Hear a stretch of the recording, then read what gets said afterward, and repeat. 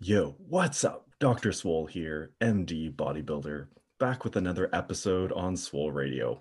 Today I'm joined again by Dr. Eric Helms, which we're very lucky to have. He's one of the founders of 3DMJ, a pillar in the science-based bodybuilding community, and also conspicuously known for ownership of several great monuments in Egypt.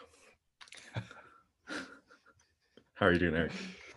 Well, the legal battle continues as to whether or not we actually get to claim ownership over the Great Pyramids because I wrote my book. But I'm hopeful, so I'm in a good mood. I'm doing well. I'm glad to be back on. Let the naysayers speak. Yeah, I mean, the haters can have their voice, but ultimately, when I'm sitting on top of the pyramids, which would probably be very uncomfortable, um, pointy, they'll understand the truth. So today we're going to be talking about a very fun topic, and that is exercise selection. I think this is something that never gets old. And I think it's interesting how I feel that your interest in exercise selection kind of goes through a couple of waves as you progress in experience. I think beginners are often very obsessed with exercise selection. You know, what's the best exercise to build your chest or your biceps? And then a lot of people, when they get into the science-based sphere, they kind of drop it and they say, oh, you know what? It doesn't matter. And you know what matters? All that matters is volume or something like that. Mm. And then you kind of become more experienced and you really start seeing how you can make minute changes to movements and your programming and really feel it in your body. So today we're going to be delving in deep into this really fun topic and answering a lot of frequently asked questions. So I just wanted to start off, Eric, maybe by getting your open perspective on criteria that you like to use when choosing the best exercises. Yeah, I think I like the way you framed it, in that we often get focused on like the programming variables, which are relatively stable across exercises. And I think that can have people think, well, then exercise selection is of lesser tier of importance, or that it's not important. But it's one of those things where, like, that's an accurate assumption if you have a good spread of exercises and you have good technical execution of the exercises. Then all that's true. But those are assumptions that I think probably shouldn't be made in all cases. There's a lot of people who Mm-hmm. don't necessarily have access to everything, or aren't able to perform certain exercises. So, yeah, I think from a bodybuilding perspective, like you need a fair amount of variety if you are trying to maximize muscle growth in all the various heads and muscle groups. Um, and while the general principles hold true regardless of which exercise you're dealing with some caveats, it's still really important, because if you are not able to execute an exercise properly, you can develop kind of like these consistent weak points in your physique, which are relatively obvious and easy to fix, despite the Mm-hmm. fact like you're doing a lot of things right in terms of your programming. Mm-hmm. Yeah, that's kind of my preamble, I guess. But yeah.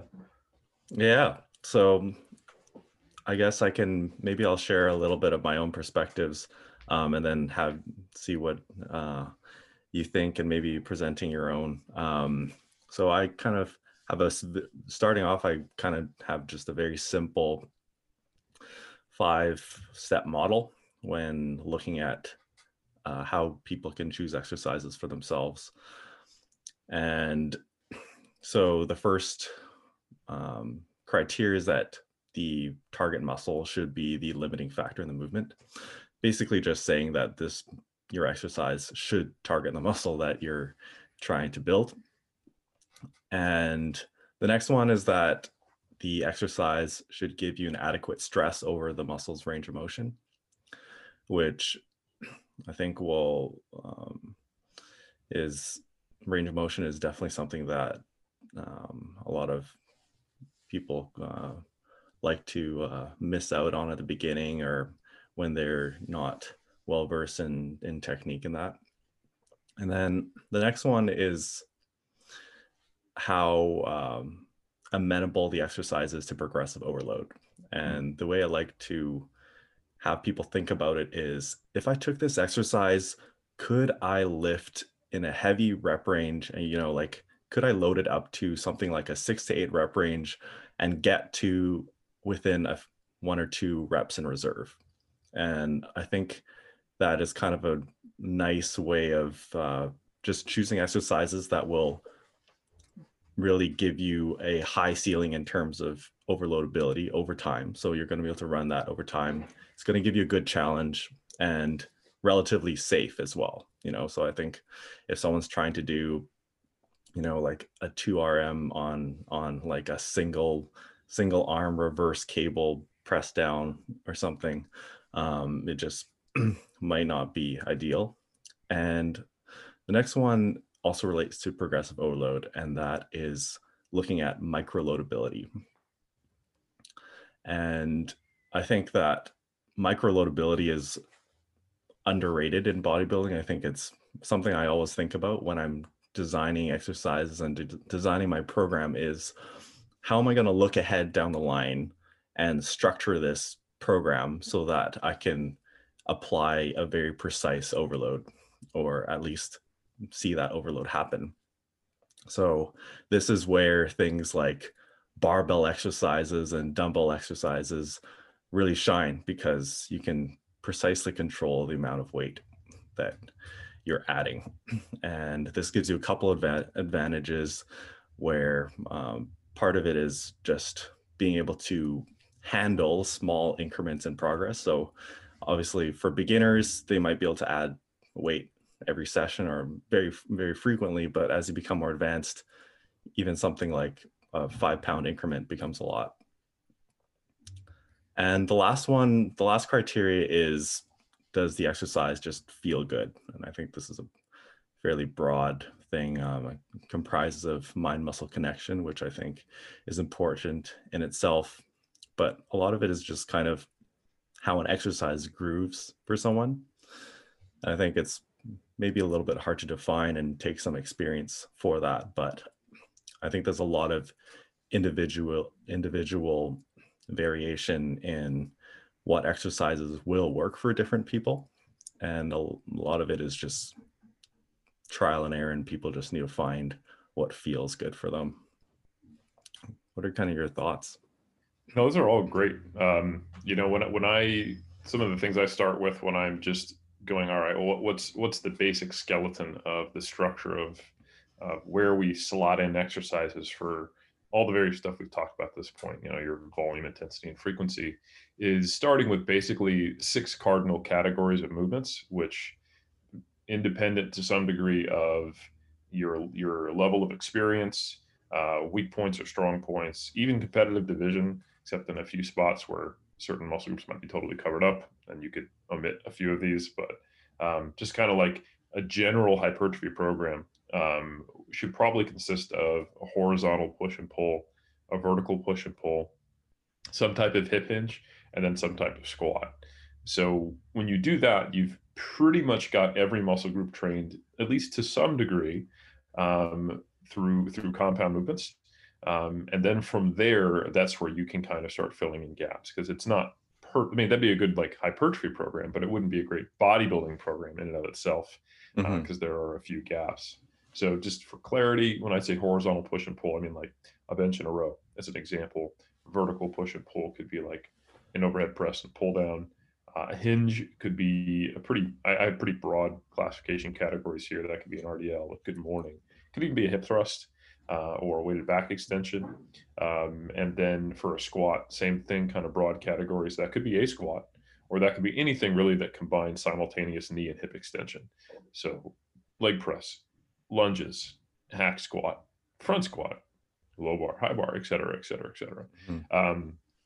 And then you just need to think about, where do I distribute those based on kind of my quote unquote split, or how do I distribute them across the days if I'm doing a more full body esque approach, or maybe not full body, but I'm just not limiting which muscle group to train on which day. Then all right, I might not have my leg press on the day right after I do hip hinging or something like that. So anyway, from there, then you need to think about, okay, well, what are all the other demands I need as a bodybuilder? And we know that when we're doing simultaneous hip and knee extension, rectus femoris doesn't need to be trained as well. So we probably need some isolation work, or quadricep emphasis that allows the rec fem to work. Some type of knee flexion movement, so we get the bicep femoris short head in there. We need some direct calf work. Most people are probably going to need some direct arm work, um, and you may or may not need like direct ab work. Some more trap dominant stuff, etc. And you've got what ends up being a pretty complete program. Um, Hmm. and then, of course, like I think you were bringing up, and we've mentioned, is that within all the various categories, you have to consider everything you talked about, and then to your last point about kind of having a quote unquote feel for it, I think that really shouldn't be underestimated.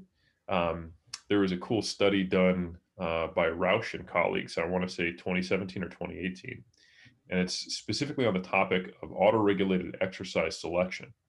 And what they did is they had these two groups. Both trained 3 days a week, but in the auto-regulated group, for each of the muscle group categories, they could choose between three exercises on any given day. So for like their quad selection, they could do like leg press squats or leg extension. Their choice, all 3 days, same movement, all 3 days, different movements, switch it up week to week, whatever the heck they wanted to do. Hmm. And in the other group, they had a fixed order. So quads on one day was leg press, one day was squats, one day it was leg extensions. And they had a similar thing going on for back, chest, shoulders, you name it. The important piece here was that these were relatively experienced resistance trained individuals. And the group that auto regulated it and selected what they wanted that felt best on the day for a given muscle group, they actually got stronger and got a little bit bigger than the non auto regulated group. That's not to Hmm. say that auto regulation is magic, but it says that, like you said, with experience, you start to get a feel for which exercises you can perform well, feel safe on, get a good solid mind muscle connection, and have that overloadability as you talked about. So I think that's something that should be emphasized, and is something that will change over time. And you'll notice, like if you watch certain athletes train, they select certain exercises. Sometimes they get dogmatic and like tell everyone to do that, but I think the only thing you can really tell if you look across a cross section of a lot of bodybuilders that there is some variation, which means Hmm. you're probably going to be a little different too, because we all have different lever lengths, we all have different muscle attachment sites to some degree. There's a lot of variety in what it is to be human. So yeah. Hmm. Yeah, no, I think that is really cool to think about, especially with that study coming out and starting to validate some of these things where, old school bodybuilders would just say, you got to feel it, bro. Yep. Um, I And guess, just even more to that point, we just coming out in the forthcoming mass issue. Um, Greg Knuckles reviewed an article where they looked at EMG differences between and within individuals, and looking at Nordic hamstring curls, which are like the eccentric portion of a hamstring curl, where your feet are fixed and your torso moves, and also I believe it was RDL. So basically, a knee flexion and a hip extension dominant exercise. And while the group differences were pretty solid, like, oh, this one is a little more dominant for these hamstring exercises, and they broke it down by semitendinosus, semimembranosus, bicep femoris, and these are more dominant in this exercise. Within individuals, some people were flipped, and some people were much more dominant in one than the other, which gives an indication that, yeah, we can follow these broad guidelines, but 100%, if you're someone who's like, yeah, I never feel my muscle group in X exercise, and it's also, here's a caveat that I think a lot of novices and beginners miss. It's an exercise where you should be focusing on the mind muscle connection, like not a barbell squat. Like I don't think about feeling my quads on a barbell squat. yeah. When you have like a free weight multi-joint technical movement, the focus should be on technical execution of the movement. Um, However, when you've got something where the technical execution is relatively controlled, like maybe you're doing a heel elevated like Smith machine squat and really trying to control your eccentric tempo, pause in the hole and come back up and focus on your quads. Yeah, that's totally fine. Focus on your quads. Or obviously something like a bicep curl or a calf raise, etc. Isolation movements and movements that have been modified so that it is emphasizing how it feels. That's certainly valid, but you wouldn't take that approach on all movements, in my opinion. A lot of the times it is just about locking it in, having it be biomechanically correct, and training it. So anyway, for movements where it's appropriate to be focused on the mind-muscle connection, you're going to get people who experience pretty different things, and that's not necessarily means that you're doing anything wrong. It just means that you're a little different, and it may not be the best exercise for you, or you need to practice it more. So yeah. Yeah, and going off of that, when you talk about how, some people just don't feel an exercise in a certain muscle, I was just wondering in terms of how you would go about evaluating that in a specific individual case. So, I guess one set of criteria I'd like to use is kind of on a temporal basis while you're performing the exercise. Do you feel disruption in that muscle? Like, do you feel pain? Do you feel the burn, I guess? And Mhm. then on a slightly longer frame throughout the workout, are you feeling a pump from that exercise? And then on a longer scale, looking at the next day or later, are you sore in the target muscle? I don't know if you have any other tips for people. I think those are good, but they don't apply to all muscle groups. We've probably experienced Sure. it sometimes, especially as you're more experienced. Certain muscle groups just don't get that much of a pump, you know? Like I would love to get a lat pump like I get on my, like my biceps or my chest. Um, but if you think about just the amount of area that is contracting, um, and like how much vascular occlusion, or I should say, vascular occlusion is really happening across the whole lat to create any kind of isolated pump on these movements. Well, not quite as much. I get it sometimes. Don't get me wrong. I've certainly had lat pumps, but it's never as consistent as other muscle groups. You also have to think about some muscle groups are just much less likely to get trained at long muscle lengths. If you think about the exercise that they're performed in, so they typically just don't get that sore. You know, um, it's rare to get trap soreness for me. I find, um, and so yeah, those are small caveats. And then you also have to think about how long have you been doing the exercise, how much variety do you have, and what's your current training frequency. Because if you've been at it for years and you consistently do an exercise and you do it 3 times per week, you probably ain't getting that sore. You might get the pump. So there is certainly, I think that's good general advice, but I do think people should be aware that certain exercises are probably just not good candidates for that assessment. And you kind of just have to then, unfortunately, go by, did you feel it? Which is super Mhm. subjective.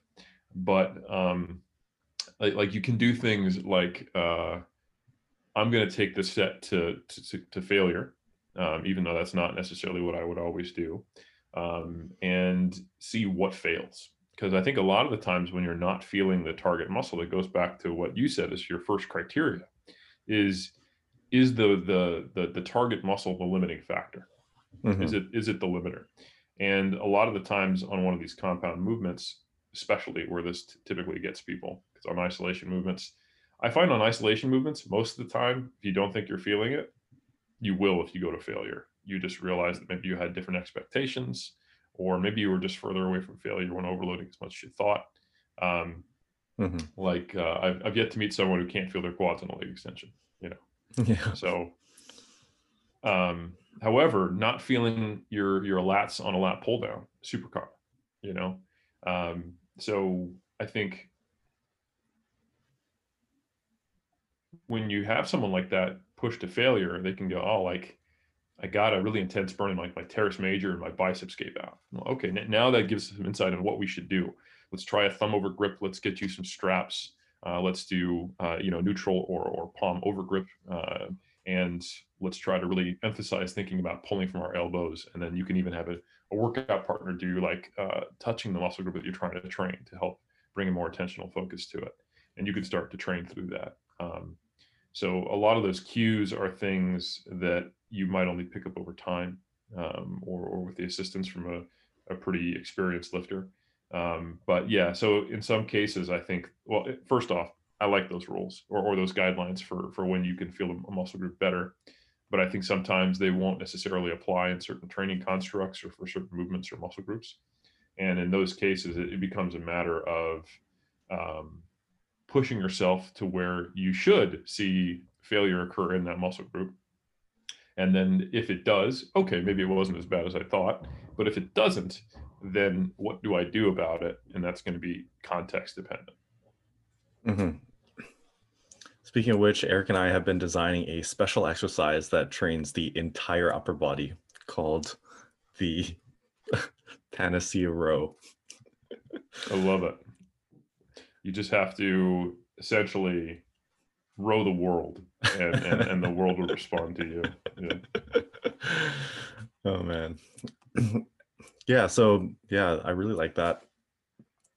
Some really really applicable caveats to think about, especially when people are like, yeah, but I, don't necessarily feel it in them, all the time in certain exercises, especially if they're training with higher frequencies or have been using a movement for a while. Getting a little deeper and asking some other questions about general exercise selection. Common topic people will ask about is compound versus isolation movements. How do you like to rationalize sort of how to incorporate them and how much of each? Yeah, I think there's a give and take here, because like you talked about, I want to make sure the target muscle is the limiting factor in an exercise. Well, not all exercises just have one target muscle, right? So good old compound exercises are efficient from a perspective of they train multiple muscle groups at the same time. That squat pattern is a pretty good glute and quadricep exercise. That hinge pattern is a pretty good glute and ham exercise, right? And extensor exercise. And like a lat pull down is pretty good for a number of muscles in the back as well as your biceps, right? So that is I say that's a feature, not a bug. I think with compound exercises, we're looking to get the most bang for our buck in terms of time invested and train multiple muscle groups at the same time. Mm-hmm. And in the limited data we have, which isn't a lot, it suggests that you can get very similar rates of hypertrophy, especially in untrained individuals, with doing compound rather than isolation exercises. However, there's also data. The data leans in favor of, for trained individuals, you probably need to do some isolation work when you've got a synergist rather than a prime mover, if you really want to try to maximize its hypertrophy. And again, this is a lacking area of data. It's difficult. We don't have a whole lot of bodybuilders comparing, rows and pull downs to curls, but we have some data on this area, and that's kind of where the data lean. So I think the way to think of it is that compound exercises, especially free weight compound exercises, they require a whole lot of work from muscle groups that you would not expect. The complexity of functional anatomy is much more than most bodybuilders acknowledge or think about. We generally think of a couple of a couple of muscle groups work during an exercise. Like for chest, we think for bench, that's chest, triceps, and your front delts. And it's like, yeah, that's basically true. But we forget things like, oh, the long head of the triceps is a weak shoulder extensor. Oh, the biceps are actually a weak shoulder flexor, right? Oh, in a deep squat position, our adductor now acts as the primary hip extensor. So it's far more complicated than we often give it credit. And on top of that, we have co-activation. We have potential, synergist dominance, which might just be normal for someone versus someone else. That's when the target muscle group is working not as hard as one of the synergists. So, but nonetheless, like there's a lot of muscle groups that are acting as stabilizers. Some are activating in a way that you would think, well, hold on, that's the antagonist. Wouldn't that be counteracting this movement? Well, it's just stabilizing. It's just staying active to some degree. We don't think about what's being isometrically controlled. So I think if you were to try to design a program that consisted almost completely of isolation exercises and targeting specific muscle groups, that almost takes a certain level of, I would say, arrogance to where you think Hmm. you can move better than your body knows how to, and it almost puts this kind of muscles first mentality when that's really not the way humans move. Hmm. Um, an example of this is when you look at the data on performance and internal versus external cues.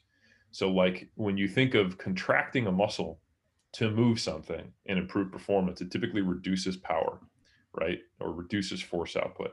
Hmm. It's like the idea of thinking, like, all right, I'm going to punch somebody. So I am going to extend my tricep and then extend my hip at the same time. Like that's a very foreign way of thinking. Like our body is meant to just execute for us. That the muscular control is somewhat subconscious, especially in a well-learned skill, and we produce more force that way. Thinking about instead of extend my tricep, thinking of I'm going to try to punch through that bag. That cue would typically result in greater force output, and this has been shown in multiple studies, right?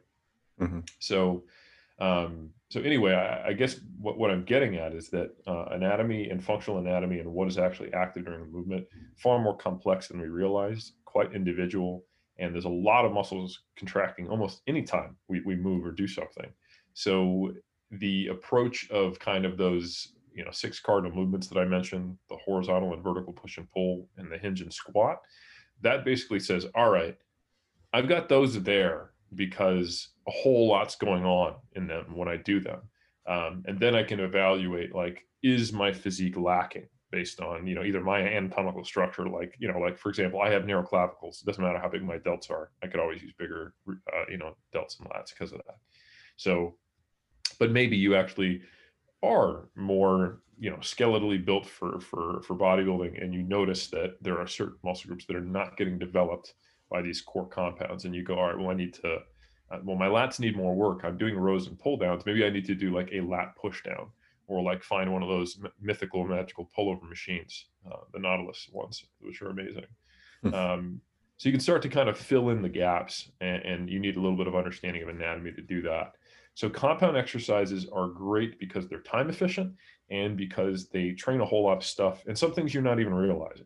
Um, I think this is one of the reasons why direct abdominal work never quite pays off as much as we want it to, just because the abs act as a stabilizer so often. They're getting enough of an overlapping isometric stimulus from so many exercises that then when you start doing direct ab work, you're like, I think they grew. I don't know. I need to diet down. I can't even tell. Hmm. Um, Same thing with like traps. I haven't noticed a whole lot of putting shrugs in or out of programs over the years, and they've just kind of fallen by the wayside in my programming. Like I just don't care anymore because they don't seem to do anything. And that's not just my own personal anecdote. That's with like hundreds of bodybuilders. So there are a couple exercises I will put in if someone gets neurotic and asks for it, but that I don't really think matter because they get hit in so many other compounds. So yeah, kind of also like front delts, for example. They get hit in any press you ever do. And I rarely think someone without like a shoulder issue or an overhead pressing issue needs to be doing like front raising, for example. So that's kind of the argument for compounds. The argument against them, to kind of, strawman or steelman my position now, Hmm. to look at it from the other way, is that because you're training more muscle at once, the fatigue per rep is higher than it would be for an isolation movement. And sometimes you may not feel that fatigue is worth it. Like, okay, so I'm getting some extra intercostal growth here, or yeah, I'm getting some isometric abdominal work here, but why wouldn't I do an isolation movement? And I'm also crushing myself with this axial loading. Like, wouldn't it be just easier to hop on the leg press? Sometimes the answer is yes, certainly. So I think while if you took a look at a power lifter in the off season, far from a competition, they would have a fair amount of volume on their main lifts and then some accessories, and certainly more accessories, working on hypertrophy than they would when they were close to competition. They'd probably be dropped out in favor of doing more heavier loading and the overall, linear nature of dropping volume to allow recovery and focusing on strength. Hmm. But a bodybuilder would look even less compound dominant. We would not necessarily put, just because I mentioned those 6 compound cardinal exercises on a pedestal to where they were 80% of everything you did. Um, they would maybe still be a dominant factor, but they're kind of given equal weight. Like, you could make the argument that a calf raise is just as important as a row for a bodybuilder, because that muscle group is judged on stage. Maybe Hmm. not quite as important because the row does a few more things, but I think you get my point in that um, the bodybuilder's program always needs to be relatively balanced between muscle groups. So that means that, like, you might have 3 sets of squats in a week, and then another, like, type of squat pattern, and then some isolation work for quads and 2 different exercises in a week. While that powerlifter equivalent, anytime they come in to train their quads, there's going to be a squat pattern involved of some type. And they're not even thinking about training their quads. They're thinking about Hmm. training the squat, and then their accessories train the quads to hopefully help their squat. So it's a Hmm. different perspective. I think you need a good foundation of compound exercises, but they should be an equal or similar proportion compared to everything else you're doing when you look at the overall program and the total volume distribution. Hmm. Yeah, no, those are really good points. And I like how you point out that, exercise selection is a lot more complex and does require knowledge of anatomy, where having those 6 basic movements is a really good way of just blanketing everything when you're starting someone out, just being like, okay, when you're building this program, I want you to think about these movements because they're going to cover a lot of stuff and they're going to cover a lot of ground. But, often bodybuilders will just say, I'm training back with this barbell row, like back period, when, there's a lot more that goes into it when you look at the anatomy and, just the planes of the muscle and the different muscles involved. The back isn't just a one slab of meat that's, just Oh, yeah. a A great lot. way to to confuse a bodybuilder who has a very, I would say, simplistic view of muscle groups and organizes their training as to, like, chest, back, shoulders, legs, arm, 2 days off kind of thing. Ask them where they put deadlifts. You know, and the cognitive dissonance between deciding whether it goes on back day or leg day is The always comment a section just blew challenge. up. Yeah, like, what? And the best part is that they're both wrong, and so, like, and they're both right. So I think you do have to. That's why sometimes I'm not a huge fan of the of, like, the body part splits, because it forces you down these overly simplistic rabbit holes, that make you put exercises together or week to week or back to back that don't allow for the best recovery and distribution of stress and stimulus. Hmm. And then, yeah, moving on to some some more in terms of, yeah, specifically targeting things. What are your opinions on, choosing exercises based on tension curves, and how to think about that in general as a bodybuilder? Yeah, I mean, I don't think it's. I don't think people. I mean, it does matter, but it's not one of those things that I think needs to a whole huge amount of time needs to be focused on it most of the time. I think if you understand that if you train something through a full range of motion, and that somewhere along that curve is when the tension is going to be highest for the muscle group, most exercises kind of take care of themselves. But it's not a bad idea to have some overlapping exercises where the hardest point of the movement is at different points in the range of motion. You know, Hmm. we have enough data to show, like, training at longer muscle lengths with high forces probably produces greater hypertrophy. It also produces more muscle damage, though.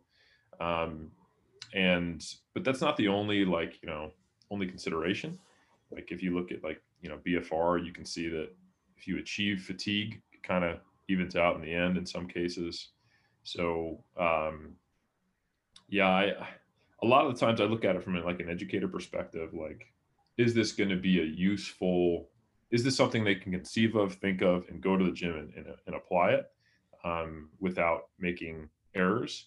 And I think the likelihood sometimes is not great when you go down that rabbit hole, that it's going to Mhm. be applied properly. But a lot of the times I just try to emphasize, because we have great data on for almost all the studies show that using a greater range of motion um, results in greater hypertrophy. There's one study to the contrary is on the triceps, and some other findings are really confusing, like the actual size of the tricep change and the size of the triceps measurements really don't comport with the rest of the data out there.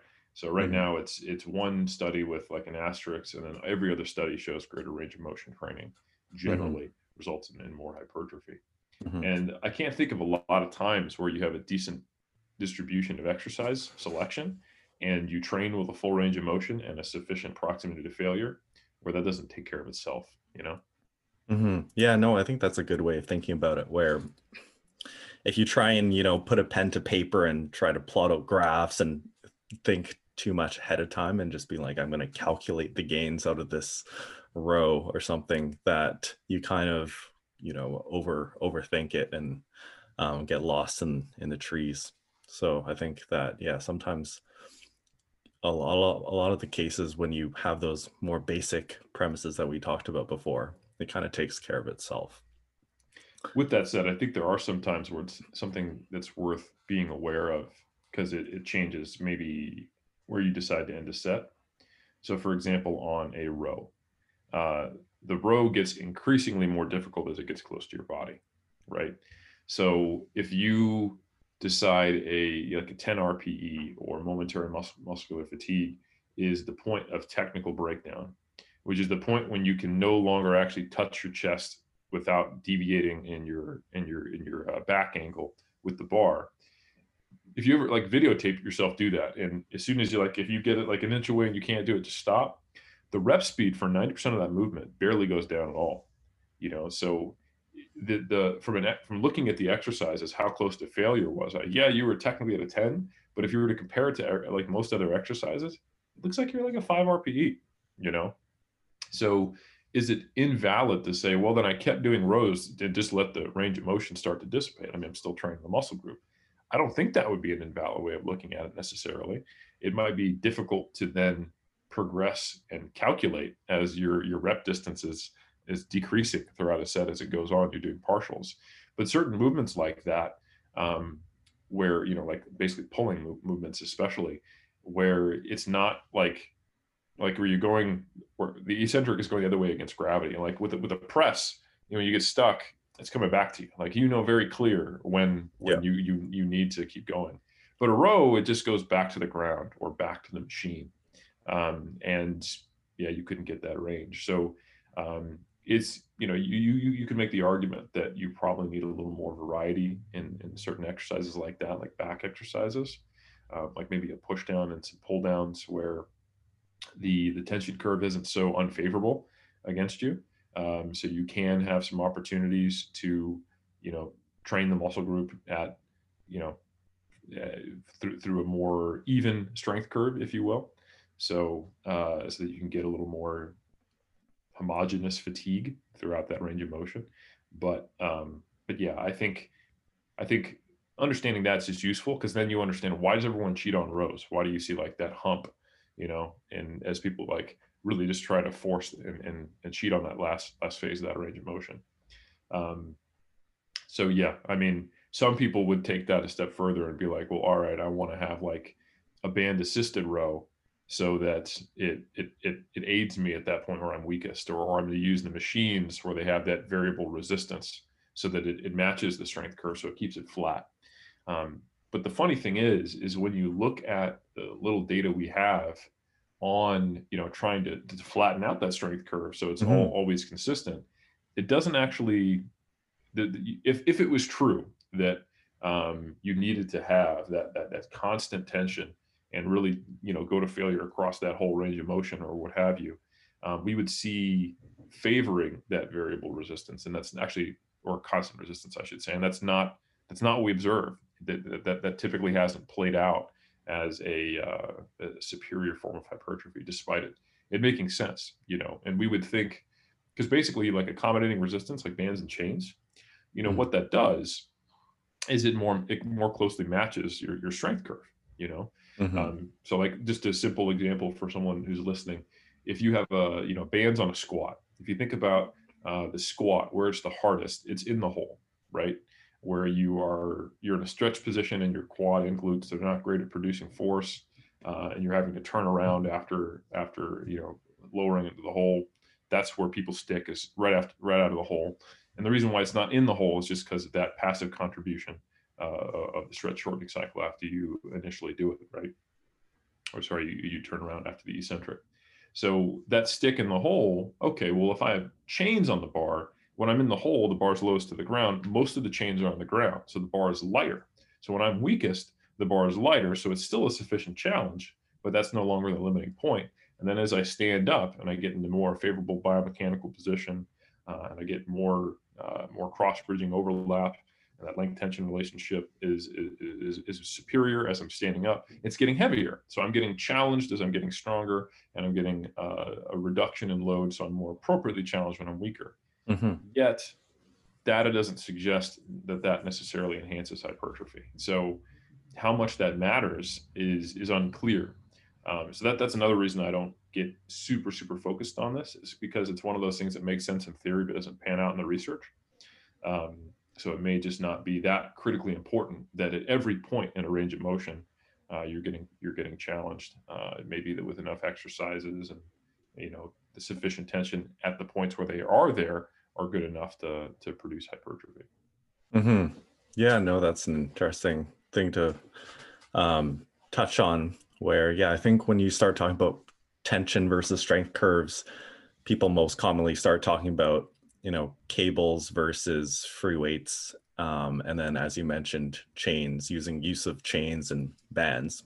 And I think that it's important to have some sort of concept of it. And I think there are going to be some cases where people are like, oh, like, I'm totally not feeling, the bottom of this triceps kickback with a dumbbell. And I think there are some cases where, as a general recommendation, I usually suggest that people have a little bit of a mix of just, of cables and free weights, just because Yeah. you might be able to capitalize on some parts of muscles range of motion that you may not necessarily. But at the same time, I think if you spend 20 minutes trying to rig up a like chains and bands setup, with a squat, that as you said, you may not be able to squeeze that much out of it, really. That's well said. Going on a little bit more and delving in along our little tension and strength curve talk. What are your thoughts on just machines versus free weights? I think they're really good complementary exercises. Like I think free weights, for that same reason where I was talking about it with compound movements, are great because they do require stabilization and moving in multiple planes in three-dimensional space, quote unquote. Of course, that's only space you can move in, but people know what I'm saying. Um, and for that reason, they should definitely be included. And I think you don't necessarily need to then think, oh, I'm learning how to do the power lifts necessarily. But even people who just have pure hypertrophy goals, I think it is good to have some exercises which require a more of a kind of a full body contribution and coordination, because there's probably some hypertrophy there in certain muscle groups that we're not expecting, or we can't quite predict. So they're great. I think those are some key staples that you probably want to have in your program. But a leg press, man, like a row, preacher curl machine, calf raise. I think their leg extension, leg curl. I think there are some movements that are very difficult to find a way to replicate. Okay, yeah. Like how would I do a free weight isolated knee extension? It's pretty challenging. Like, you got to get like the sled out, and then you're like, well, there's no real eccentric now. Like how effective is this? And I'm tired of backpedaling around the room, So, you could do like sissy squats, but you may or may not find that's safe or coordinated or hurt your knees more than a leg extension. Yes, I said that some things can hurt your knees more than leg extensions, despite what the internet believes. So like Nonsense. yeah, I know, right? Like, so they're machines are super convenient, and I think when your goal is to target specific muscles and hypertrophy them, that's great. We don't need to have an argument about what's functional or better for enhancing strength or what have you, because the goal is just to get a path to hypertrophy. Um, so I think while you should probably have those core group of a handful of compounds for the reasons I mentioned, machines can be a fantastic tool that allow you to, especially for muscle groups where you have trouble feeling them, it allows you to limit the number of degrees of freedom, if you will. So there's less things to focus on. Like, okay, if I do a free weight row, I have to really focus on keeping my torso stable so that I don't cheat as I deal with that strength curve, right? That is getting unfavorable as it's getting close to my body. But if I Mm-hmm. get a row, now I can just pull harder, and I have a chest supported row, for example, and it really allows you to, you can watch your butt wiggle and your feet kick up a little bit, but it's really not going to help you. So ultimately, any quote unquote cheating you do is ineffective. So it allows you to put a little more effort into a movement, and you might find you get better results that way. So I think Mm-hmm. they're quite complementary, and in some cases they're, I wouldn't say essential, but they are um, really convenient so that you don't have to do some crazy crap to train certain muscle groups. Like trying to find a way to do like a leg curl or a leg extension when you don't have access to them. It looks like doing Nordics, finding a GHR, and you may or may not be strong enough to do that, or doing sissy squats or like sled backpedaling, Um, and yeah, that looks great at a functional training place, but ultimately, like, how is it so nice to sit down and just change the cams around so it lines up with your knee and go to town on leg extensions, right? So I think cables and machines are really helpful, and they also sometimes get those benefits of giving you a different strength and tension curve. Mm-hmm. Yeah, and just imagining someone just sled backpedaling on their, back lane. Just the neighbors Exactly. looking at you. Hmm. Um, yeah, and then so I know we've touched on this a little bit in terms of the importance of knowing anatomy and all of that. But what are your thoughts on isolating specific parts of a muscle? People will commonly talk about, the short head versus the long head of the biceps or your upper pecs and stuff like that. Yeah, I mean, I think there's a difference between theory and application here, and the easy answer is that when you're dealing with muscles with multiple heads that actually have different anatomical actions, they might as well be considered different muscles. Like short head and long head of the biceps femoris is a great example. Only one of them does knee flexion. So you could basically consider them separate muscles from the perspective of bodybuilding. Um, but like short head and long head of the bicep on the humerus, that's kind of like you're curling, you're supinating. There's not a whole lot else going on there. It's I don't think it's very complicated how to train the biceps. Let's put it that way. Hmm. Um, like how do I train the brachialis? Like flex your arm. There's really, that's all it does. Yeah. It's gonna happen. Um, so some muscles, it just does happen. You don't need to worry about it. Um, However, I think it was probably taken too far in kind of the evidence-based quote unquote community, maybe like 10 years ago, where even the notion of like a muscle doing anything besides hypertrophying from, like attachment to insertion was bro science. And we actually have a ton of data showing that where tension is developed in a muscle is where you see more hypertrophy. So regional hypertrophy is 100% real. Mm. And it can be manipulated with changes in grip, changes in range of motion, changes in angles, Hmm. all the above, and changes in exercise selection. So we actually have data showing that like incline press creates more EMG activity in the upper pack, for example, Mm. and that there's even one study I'm aware of that probably indicates greater hypertrophy doing incline versus flat, for Hmm. example. So I think it is worth, it's not worth really thinking that I must do this to train this muscle group, and I'm going to, emphasize all these different little parts. But essentially, the mindset should be, you do need to understand anatomy a little bit, but I'm going to do some different angles. Like some things I don't think make sense, like changing your foot position on a leg press, for Okay. example, or they're not worth it. Like, and I mean like duck foot. I don't mean like taking a wider or closer stance, like moving your leg. But I've seen people just like, change their foot position Mm-hmm. or do things where I'm just more worried about their musculoskeletal health and not sure that's actually going to be doing anything to help them.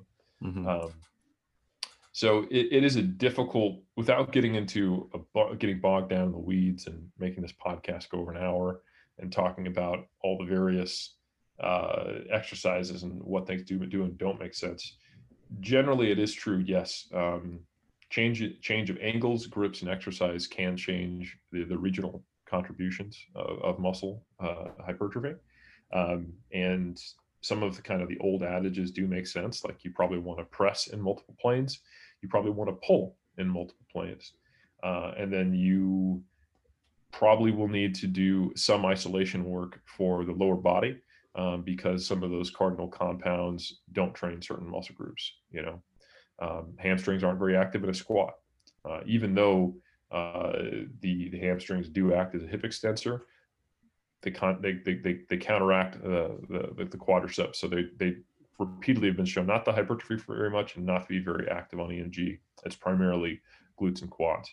And the Mm-hmm. rectus femoris, because it's also a hip flexor, doesn't seem to be very active on a squat either. So what does that tell us? Well, if I was just doing squats and leg press and maybe back extensions, I probably should be doing some hamstring curls and leg extensions too if I'm a bodybuilder. If I'm also doing deadlifts, maybe don't need to emphasize the hamstring work quite as much, but we also see that in deadlifts and hamstring curls, there's different regional activation between the upper and lower hamstring, proximal and distal. And like I said, the short head of the biceps femoris is the knee flexor. Mm-hmm. So, if you're not doing some knee flexion, is that getting trained? So I think understanding those things are important. That Yeah, if you understand the function of most of the muscles, that can help you get there. But some things are just like people have beliefs about like the lower pec, and I have to do decline to develop that, and that's probably not true. And like there's a bunch of examples where there isn't really a true delineation in the muscle, and the angle change doesn't even necessarily change where the regional emphasis is, based on what people might say or think. Like for example, wide grip pull-ups are for width and rows are for thickness. Mm-hmm. I don't think that's true. There's no reason to believe that. Both of them are doing shoulder extension and training the lats. Um, so, like just because you take a wide grip doesn't mean it's going to make you wider. That's kind of like that level of analysis is The is logic, though. insufficient. Yeah, it's true, right? So yeah, there's a number of times it's wrong, but the fundamental principle of regional hypertrophy is a thing and can be manipulated is not wrong. It's just that most people don't know how to manipulate it and get it done. Yeah. Mm-hmm. It's great. The number of myths that are getting busted right now is It's dropping. insane. And if anyone else wants more myths busted, should check out Eric's books, The Muscle and Strength Pyramids. So those very pointy things that we were alluding to Sitting earlier. on. So if you want a pointed analysis of how to get stronger and bigger, make sure you check that out. Thank you. Going on a little bit more to just zooming out more and talking about exercise variation. Good question. How many movements should people be incorporating for a muscle group? That's a great question, and we definitely know that a super narrow exercise selection is probably inferior. There's actually a couple of studies now. One that just came out in July of last year by D'Souza, and then one that came out before that. Not by D'Souza. I'm sorry, I got the name wrong on that one. There is a study by, God, I'm forgetting the name of it. It's going to kill me. Where they did Smith machine squats only, or they compared a bunch of other ones. It'll come to me. But I think there's two studies I'm aware of where they looked at either the use of a singular exercise or multiple exercises to train different muscle groups, and they found that there was more robust and I would say complete hypertrophy across all the muscle groups when training in that manner with more exercises than one. So essentially, yes, if you want to hypertrophy all the muscles for, like, say, the squat's probably the best exercise to do that. But bodybuilders aren't trying to get really good at squats. They're trying to make their quads huge, and they use squats to emphasize that. So having a really narrow exercise selection is not the best way to do that. And I found the studies. Fonseca, Nice. it was killing me. I couldn't deal with it, not remembering it. So yeah, Fonseca and colleagues, what they did, it was 2014, and they had one group doing all of their volume on Smith machine squats, and then another group did Smith machine squats, deadlifts, lunges, and something else. I can't remember what all the different exercises were, but there was 4 versus 1 exercise. And while you saw similar global quadriceps hypertrophy, if you looked at the individual heads of the quadriceps, you saw more uniform hypertrophy in the group that did more exercises. So nothing was left out, essentially. And that has been replicated in a different manner recently by I'm probably going to mispronounce it, by Vasconcelos Costa, so Costa and colleagues. So it's been shown multiple times now that you probably need some degree of exercise variety. You don't want to simply have just like one exercise per muscle group. That's probably fine from like if you're a football player and you're trying to get bigger, like squats is your main quadricep exercise. That's fine, you know. But when you're trying to get a bodybuilding versus a hypertrophy program, there needs to be some degree of variety. On the flip side, though, variety doesn't mean randomization, and it doesn't mean constantly changing, and it doesn't mean that we need to emphasize like muscle confusion. There's a there's a known a known problem with being in the learning phase of doing an exercise. Like if you actually swap exercises out so much that you don't become an effective like practitioner, or you don't need to be like the master of squats, but you need to be like a jack of all trades for exercise as a bodybuilder. So there was a study by Chilibek and colleagues in the late 90s where they had bench press, leg press, and bicep curls. And they looked at changes in strength and hypertrophy at a pre, a mid, and a post test over 20 weeks in untrained women. So they went from basically being untrained to novice, because 20 weeks is a long time. That's like 5 months. And at the midpoint, they got stronger on curls, leg press, and bench, but they only saw hypertrophy in the biceps. So there was no hypertrophy in the muscles of the trunk or the legs yet. And that's because these are compound exercises. They require intramuscular coordination, and it takes more time. And they only saw hypertrophy in the trunk and the legs after the full 20 weeks of training them. So the idea is that while you're still learning the basics of a more complex movement, you're not able to actually stimulate the musculoskeletal system to really induce hypertrophy. Most of the strength gains you're making are coordination and motor learning. And then once you get an adequate level of coordination and motor learning, you actually can overload yourself. So, if you're rotating in, like variations of squats and deadlifts and other compound free weight movements, like every cycle, like every 3 weeks, that might be too frequent. You probably want to have some staples so that you're at least doing, once a week or once every 2 weeks, or maybe if you have shorter mesocycles, like 3-week blocks, like every other block or something like that. Essentially, you want to become a proficient weightlifter so that all the movements you do don't have this recurring learning effect that would actually delay the effectiveness. And a good way to know whether this is happening is, do you make rapid strength gains? Like, do you come in the first time, like let's say you just don't use high bar squats very often, or low bar squats. Let's say you just don't use squats. You normally like a leg press person. You bring them in every once in a while. And the first week you squat like 135, and then the next week you're up to like 225. That's, you didn't gain that much muscle that week. That's probably just you figuring out how to do a squat again. So you should probably be seeing like very steady, small increases in load or the number of reps you can perform to know that, okay, this is actually, I was able to actually efficiently stimulate myself that last time. Hmm. Yeah, no, I think that's a really good way of thinking about it. And yeah, when people, start off in bodybuilding, they hear about all about muscle confusion, and they feel like that they need to switch things up all the time. But yeah, there is a learning curve, and there's a few other things to keep in mind. Um, what would you say is the how should people think about swapping out exercises in terms of like the upper limit of how long to keep something in a program for? Yeah, I think for isolation movements, they can do it honestly whenever they want. Like if you had a set, if you did tricep push downs last week and you came in today and that was bothering your elbow and you decided to go to overhead dumbbell extensions, I wouldn't care at all, to be honest. I don't think that makes a difference. Hmm. Um, that is even backed by that study I just quoted. Like these novices saw bicep growth in the first 10 weeks of training. It's not hard to figure out how to flex your elbow. Hmm. So I think for isolation movements and machine movements and things that are not maybe compound machines, but the more simple a movement, the more or less the less technically demanding it is, you can swap it out more.